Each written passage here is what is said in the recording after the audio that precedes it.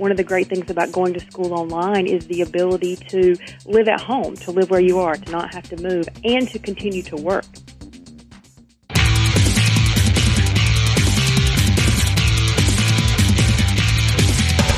This is Lawyer to Lawyer, the award-winning legal podcast with J. Craig Williams and Robert Ambrogi. West Coast meets East Coast, and yes, they are attorneys, bringing you the latest legal news and observations every week with the leading experts in the legal profession. Produced right here on the Legal Talk Network. Hello, everybody, and welcome to Lawyer on the Legal Talk Network. This is Bob Ambrogi coming to you from Massachusetts. And this is Craig Williams from Southern California. I write a legal blog called May It Please the Court and have a book out called How to Get Sued. Bob, we'd like to take this time to thank our sponsors, Clio, a web-based practice management software program at goclio.com. SunTrust, who offers private wealth management solutions for attorneys and legal firms at suntrust.com/law, and Firm Manager for LexisNexis at myfirmmanager.com/LTN. Bob, I know you read a couple of blogs. I do. I write a blog called Law Sites and another blog called Media Law. And today, Bob, we're going to talk about a favorite topic for law students and young lawyers and people trying to figure out where they're going to go to school. With tuition costs for traditional law schools on the rise and law students struggling to pay off debt, online legal education can be an alternative for some people. But according to a U.S. News and World Report article by Brian Burnshead, online JD programs are not accredited by the American Bar Association, and graduates of the programs are eligible only to take the California bar exam because it is the only state in which online law schools can officially register. Although there are some states that make exceptions on a case-by-case basis. Well, there are a number of unaccredited traditional and online law schools registered in California. If a student from an unaccredited law school decides to continue on with his or her legal education, they must pass the state's first-year law student's exam, better known in California as the Baby Bar. So is online legal education catching on, or are traditional law schools here to stay? Today on Lawyer to Lawyer, we'll take a look at online law schools, accreditation, and what the future holds for online legal education. And with us today is Ellen Murphy, the program director for Concord Law School's Small Business Practice LLM, as well as the developer and professor for the law school's Cross-Profession Ethics course. Prior to joining Concord, Ellen served as the executive director for Lawyers Concerned for Lawyers, a private nonprofit assistance program serving the Massachusetts Bar and Bench, and helped develop and establish Massachusetts Law Office Management Assistance Program. Welcome to Lawyer, Ellen. Thanks very much, Craig. Glad to be here. And joining us next today is Ross Mitchell. In 2008, Ross, then a 2004 graduate of Concord Law School at Kaplan University, and a licensed attorney in California, sued the Board of Bar Examiners in Massachusetts for the right to sit for the state bar exam. He was initially prohibited from doing so because he hadn't attended an ABA-accredited law school.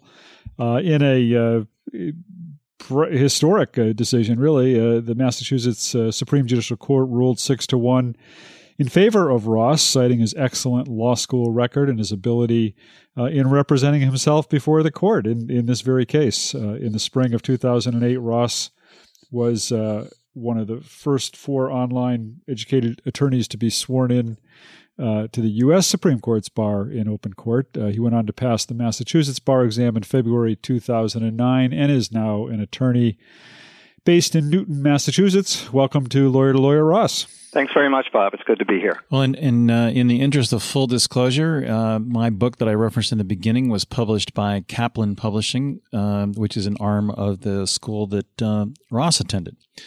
But Ellen, before we get too far into the program, let's talk a little bit about Concord Law School. I believe it was launched in 1998 and started with 8 students. Now it has about 1,500. Can you explain the rise in the popularity for online legal education? You bet. I'm happy to do that. I think that one of the things that we at Concord really appreciate is the difficulty that it can be for students to attend law school in a traditional setting, in the bricks and mortar setting, in what we often refer to in the distance world as the butts and seats model. This can be for a whole host of reasons, not only just tuition cost, but Also, just lifestyle. One of the great things about going to school online is the ability to live at home, to live where you are, to not have to move, and to continue to work. So when you're thinking about it from an economic standpoint, which is one of the benefits and we believe one of the factors of the rise in online education, when you think about it economically, not only is tuition cheaper, but students are able to save money by living at home and not lose the income of having to stop working. I also think that it's not just an economic decision, but it is the kind of education that you get at Concord. And I'm sure Ross can speak to this, but one of the things that we're seeing and one of the things that the ABA is pushing for is more of an equal balance of practice and ethics along with doctrine. So it's no longer just theoretical. We want students to come out of law school with practical skills. And that's one of the things we do very well at Concord, and I believe one of the reasons for the rise in the number of students at our school is the kind of education and curriculum that we have. Ross, tell us your story. Tell us how it was that you came to go to an online law school. Sure. Well, it was early 2000. Actually, it was just around Christmas time in 1999, and I was listening to an NPR program, Talk of the Nation, and I heard the founding dean of Concord talking about this online law school. And I had always had an interest in the law and kind of a dream about someday maybe becoming a lawyer, but it just wasn't really practical for me for two reasons. One is I had not actually gone to college. And so I didn't have a degree, bachelor's degree, and I didn't have the time. I had at that time, pretty thriving computer consulting practice. So I applied online to Concord right then and there, and then was immediately rejected because of my lack of a college degree. But eventually I learned that there was in California a waiver program that involved passing certain tests. So I eventually was accepted into the program, and I loved it. I spent 4 years studying, probably to the exclusion of lots of other things that I should have been doing, but ended up graduating in 2004. I was the valedictorian of my class, which was a great honor, and got to take the bar exam in 2004, passed it, and was sworn in by a federal judge here in Massachusetts for whom I had interned, Judge Young, who was the chief judge of the Federal District Court in Massachusetts. He swore me into the California bar in Massachusetts. And from there, my story gets more complicated as I attempted to get into the Massachusetts bar.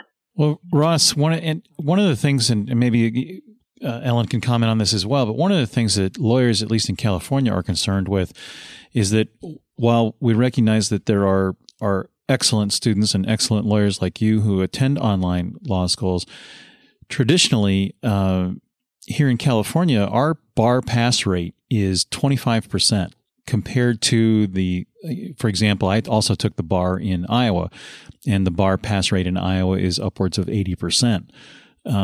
Largely, the difference is attributed to online students who are unaccredited law schools, even not necessarily online, but also those who attend regular butts-in-seat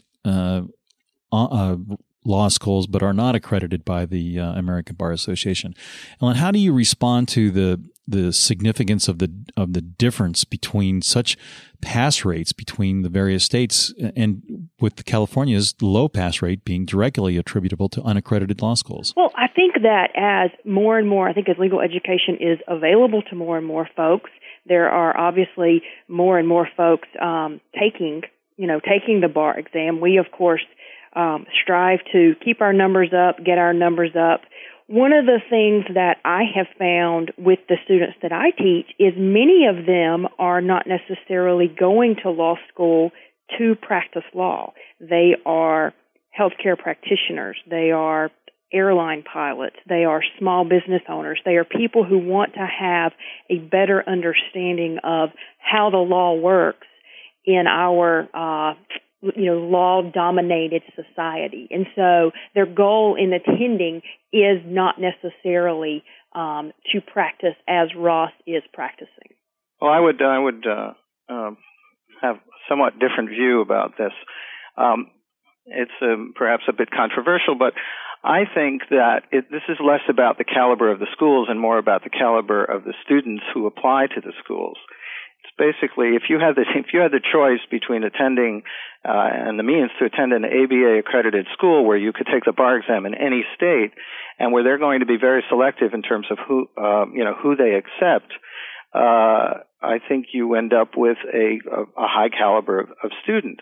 The for-profit schools, the online schools, the correspondence schools have pretty much an open door policy from my experience, which is, I think, a good thing, by the way, because it allows people who might not look on the surface to be the kind of students who would do well to have a chance at going to law school. This is why the state bar created the baby bar in the first place, to let people know if they were not likely to succeed in law school.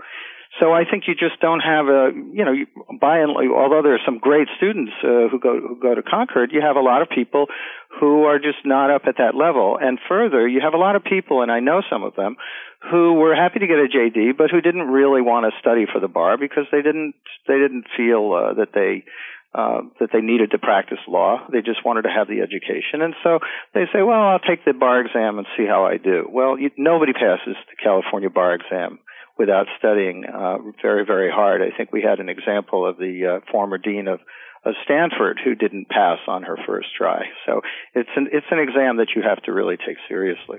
I'm curious, just sort of mechanically, how this works. I mean, I understand it's all done virtually. It's done largely online, I assume. But are you losing something in losing out on that sort of face-to-face physical element? I mean, Ross, what was your experience? Did you feel that there was some aspect of being shortchanged by not being able to interact with classmates and professors and others? It's just the opposite. And in fact, I can speak from some decent experience now because my daughter just graduated from a brick and mortar law school a few weeks ago. She went to Suffolk University Law School here in Boston, which is a fine school. She had a great education there. But I feel that I had a more thorough legal education at Concord. For example, in her constitutional law course, taught by a very, very good professor, they didn't have time to get into the First Amendment, which, it sort of boggled my mind because it's something that we dealt with. That's not a very important one. They can skip right over that one. Yeah. Well, I think it's important, but you don't have time in these short courses. At Concord, what was really surprising to me is I didn't understand why some of the courses were 4 credits, some of them were 6 credits, some of them were 8 credit courses. I didn't understand because they were all the same amount of work. They all took a year. We did every chapter in the book. We used the same books that they use at Harvard, the West, case books and Horn books. And we basically covered every topic. I used to tell people that I thought Concord had an inferiority complex. They didn't want anybody to accuse them of not teaching some subjects, so they taught us everything. But in retrospect, I'm really glad to have experienced that. And from the standpoint of the interaction, which was also, I think, part of your question, I have tons of really good friends that I've met online. I think everybody now knows that it's possible to develop, meaningful relationships with people through Skype and emails and telephone contact. Many people at Concord, when I met them, I didn't know if I had met them or not, and neither did they, because we knew each other so well that the fact, and we had even seen photos, so we didn't really recall whether or not we had met, but we did get to meet at the first year exam and also at the graduation. And I'd like to speak to that if I could, Bob. Please, I think one of the things that's important to note as we think about distance education more broadly is that there are different models. Like one end of the spectrum there is what we would call a fully asynchronous model. You're working on your own all the time, self-paced, okay? Like not a correspondence school, but more closely aligned with that. At the other end of the model is a fully synchronous experience. Essentially, Wake Forest is doing this right now. They have a professor teaching using a Skype-like technology. It's a WebEx, and teaching a group of students who are at home on their computers. They all see each other. They interact just as they would. It's fully synchronous.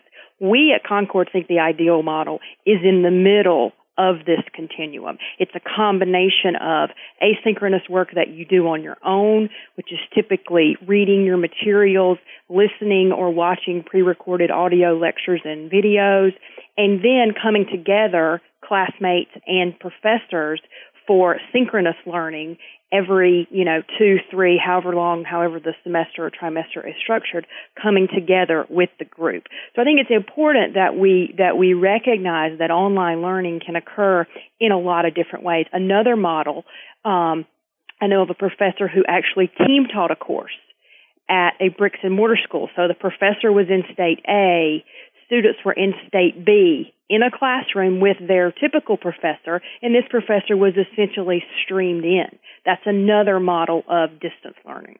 I would also say that the way the program is structured is far more there's far more feedback than in a traditional law school course. For example, a typical Concord course when I was attending the school would involve a number of 10 or 20 question multiple choice kind of MBE style questions throughout the course, and a number of essays, 3 or 4 essay problems where you would submit your essays and then get them back graded and get feedback.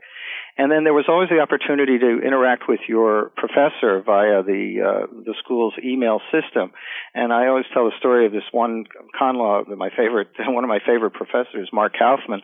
I sent him a question, a constitutional law question, and I got back a 6-page answer, most of which had not been cut and pasted. It was really customized to my specific question. So I never felt any sort of lack of contact with people. My wife, in fact, referred to it as having been married to the Matrix. She wrote an article about me sitting in my chair and having this exciting life somewhere else. Well, stay with us. We're going to take just a short break. We'll be back in just a moment to talk more about online legal education.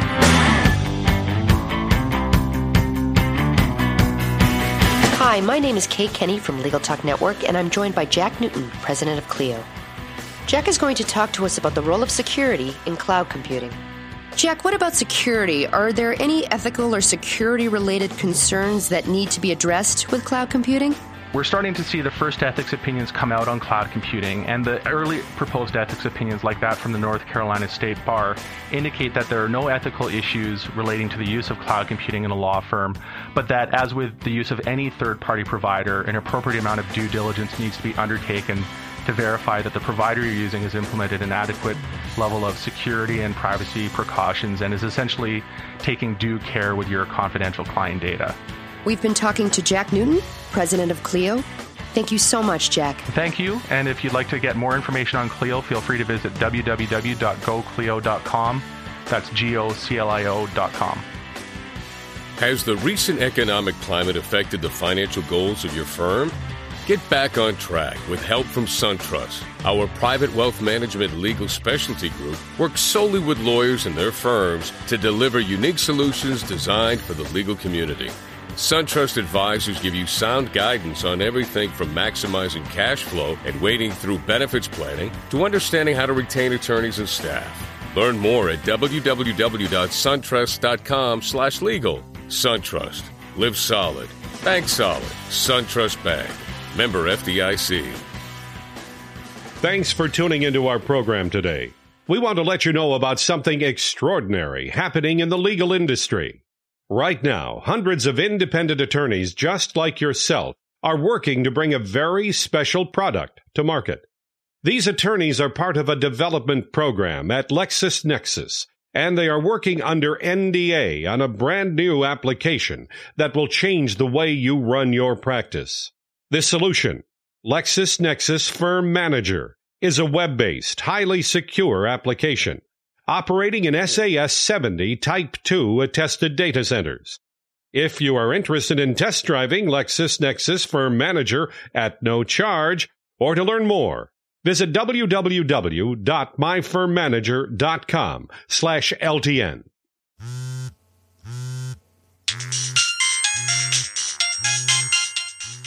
It's the office calling again. Don't answer it. Why not? I'm listening to Legal Talk Network podcasts to get my CLE credit in West Legal Ed Center. Oh, yeah. I need to do that, too. Where do I find them? It's easy. Just go to LegalTalkNetwork.com and pick a program for CLE, click on it, and start listening. Or go to WestLegalEdCenter.com and choose from any of the Legal Talk Network programs available for CLE. That's perfect. The office can wait. So nobody's reading your ads in the legal journals or magazines? Try your marketing with Legal Talk Network. Over 4 million listeners since launch. Go to LegalTalkNetwork.com and shoot us an email or call us at 781-551-9960.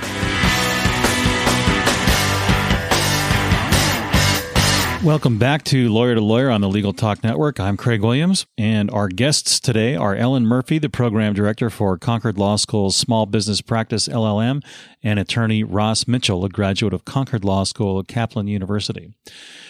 One of the things I'm sure people are concerned about, Ellen, is what's the difference between law professors in online schools and law professors in the bricks and mortar schools? Are the qualifications the same?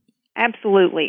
That's a great question. The backgrounds of our professors at Concord are much like those of traditional law faculty. They research, they have their areas of interest, but what we do have is a much higher percentage of practicing experts, which allows for a much richer experience from the standpoint of balancing practice with theory.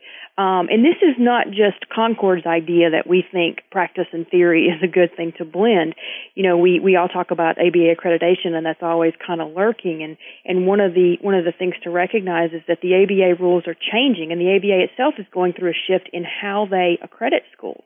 Those rules are, in draft form and are in process. But one of the thrusts of these changes is this equal balance of practice and doctrine, which is precisely what we do and what we strive to do in all of our curriculum.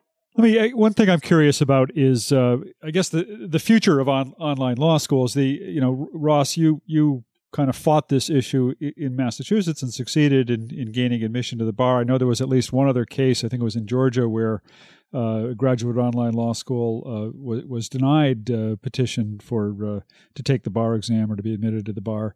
But one of the things the SJC here in Massachusetts talked about in your case, Ross, was the changing state of accreditation standards, or at least the potential for change in accreditation standards. Where does this issue stand with the ABA? I know the ABA has come under a lot of attack lately, and there's been a lot of discussion about the ABA's role in the accreditation process. Is the ABA looking at this issue, and what's it doing about it? Ellen, I'd ask you that if you know. Well, I think what this is, and I certainly don't purport to speak for the ABA, but what I think this is part of a larger discussion of the ABA of what does the ABA look for when it's looking at accrediting the school? And historically, the ABA has looked at inputs. They've looked at how many books are in your library. They've looked at how many articles have your professors written. Where did they go to school? X, Y, Z. And what's happening now as we're changing to this model of a blend of practice and theory is the ABA is looking at outputs. Okay? And they're looking at what do the students know when they come out? What can they do? And, as the ABA starts to look at that, it clearly opens the door for online law schools, because if online law schools can provide those outputs, it's going to be a tough argument to say that, just as a blanket rule, you can't accredit an online law school. Can I say something about that too? Please. I think first of all, let me say that I think the ABA is a wonderful organization, and I don't mean that facetiously. I really do. However, there's a long way to go because, for example, currently the ABA will not accredit a law school that does not have paper books. You have to have physical paper books in order to, a big law library, you have to spend millions of dollars on that in order to get ABA accreditation. And they specifically state that online access to the same material is not a substitute for this requirement. This makes absolutely no sense, yet it is still one of the requirements for accreditation. I think the ABA, unfortunately, is a long way from recognizing the value of the kind of education that a school like Concord is delivering. And not to defend the ABA, because I really don't know what their argument would be, but seemingly the presence of the paper books and large libraries and spending millions of dollars means an investment in a physical facility and a commitment to some type of, physical learning. And the thing that we really haven't talked about that causes me some concern is just how do you get to learn the process of thinking, which is what actually I think law schools really teach you, and perhaps some in research, without the in-person relationships and experience that occurs between a professor and a student. It just seems to me that an online substitute for that really misses the boat. Yeah, I think that Ross, I think that's a commonly held view, and I think it's not correct. I think that there are many ways to skin a cat, and the Socratic method is, it's an interesting and valuable way to learn to think like a lawyer, but it's not the only way. And certainly anybody who gets through the 4-year program at Concord is certainly thinking like a lawyer. You're thinking like a lawyer after the first 3 months. You're not going to make it if you don't get it. When you learn, basically thinking like a lawyer is learning to break things down and to analyze and to not take a position and to assume that that's the only way to view it. And you have to write an essay, you have to be able to take at least 2 points of view, if not more. The majority view, the minority view, the MPC view, common law view, so I just don't see that as being a requirement. And frankly, without being confrontational, the Concord professors are able to maximize the learning process because they'll ask a question online. Now, in a traditional class, you ask a question, somebody raises their hand or you call on somebody, and one person gets to answer. At Concord, when we're having what's referred to as a chat, the professor will ask a question, and everybody types in their response to the question, and then the professor can choose which ones to release. And if somebody says something really stupid, rather than embarrassing the person, he can send she can send a private message to that student. But more importantly, it tells the professor what people are getting and what they're not getting, and he can then tailor his lesson to the actual requirements of the class based on their specific level of knowledge. I was just going to say, even in my day, in my highly traditional law school education, I think some of the professors who did not resort to pistol whipping were some of the better ones in my school. The Socratic method, in some ways, has been dying a slow death for a long time, I think. But anyway, that's neither here nor there, I guess. Well, and I'd like to add to Ross, and I think when people who have not experienced an online classroom, and I invite anyone to contact me and experience an online class. But, I think what we also don't talk about and recognize are the things that are so much easier to do. First, there are students who, and I saw this in law school, everybody is not the student on the front row waving their hand going, ooh, me, call on me. And that intimidates a lot of students. There are students, I see a much broader range of students participate in class. And it's not that they can hide. They're out there in front. I can see their names. I can see when they're typing. And for schools that use a multiplex video platform, the teacher can actually see the students. So in some ways, it's a much more intimate setting. And also, another real pro with online education with online learning is the ability to bring in experts in a much easier way than in a bricks and mortar, butts and seats type of setting. I can sit in my house through a conference call. I can have 1, 2, 3 federal judges at a time in my class talking to my students. Now, I can pull that off in a live classroom, but it's a lot harder. And it takes a much greater technology investment on the part of the school. Because you two know from doing your podcast, it's the audio that's key. The audio doesn't work. And so to get a law school classroom mic'd and set up so that audio will work with 3 guest speakers coming in, that's a tough thing to do, and it's a huge expense. Well, we've just about reached the end of our program, so it's time to wrap up and get your final thoughts as well as your contact information. So, Ross, let's start with you. Well, final thoughts is keep an open mind, basically. This was one of the best experiences of my life. I commend online education to anyone who has a desire to learn about the law, and for whom it's not possible to attend a law school, or even somebody who could attend a fixed facility law school. Quite frankly, it's my preference. Contact information, you can email me at ross@rossemitchell.com with 2 L's. Great. Thank you very much. And Ellen? Yes. Well, thank you guys for having us and talking about what I think is just a terrific topic. I think you're going to see in the coming years, you're going to see the cowboy schools like Concord continue to excel, and you're also going to see your more traditional schools move into various forms of online and distance offerings. I'm happy for anyone to reach out to me. It's eMurphy, EMURPHY @kaplan.edu. You know, and I just wanted to mention before we close, we didn't get a chance to talk about this, but Ellen, in addition to being a professor at Concord Law School, is the program director for this Concord's new small business practice LLM, which is not designed for aspiring lawyers, but is designed for actual lawyers who want to add to their knowledge of the legal issues unique to small business. Is that right, Ellen? That's absolutely right, Bob. Thank you. Yeah. Okay. I just wanted to mention that. Well, thanks to both of you for being on the program. It's a really interesting discussion, and we really appreciate your time and being with us today. Thank you very much for having us. Thank you. Thanks, and thank you. And for our listeners, you can now get CLE credit through the West Legal Ed Center for listening to select Legal Talk Network podcasts. Go to LegalTalkNetwork.com and click on West Legal Ed Center. You can also find all of our Legal Talk Network shows on iTunes. Well, a very good show, and Craig, look forward to talking to you again next week with another interesting legal topic. We'll be back, and when you want legal, think lawyer to lawyer. The views expressed by the participants of this program are their own and do not represent the views of, nor are they endorsed by, Legal Talk Network, its officers, directors, employees, agents, representatives, shareholders, and subsidiaries. None of the content should be considered legal advice. As always, consult a lawyer. Thanks for listening to Lawyer with J. Craig Williams and Robert Ambrogi. Every week, a new legal topic that you won't want to miss. We hope you'll listen again and check out our other shows on the Legal Talk Network.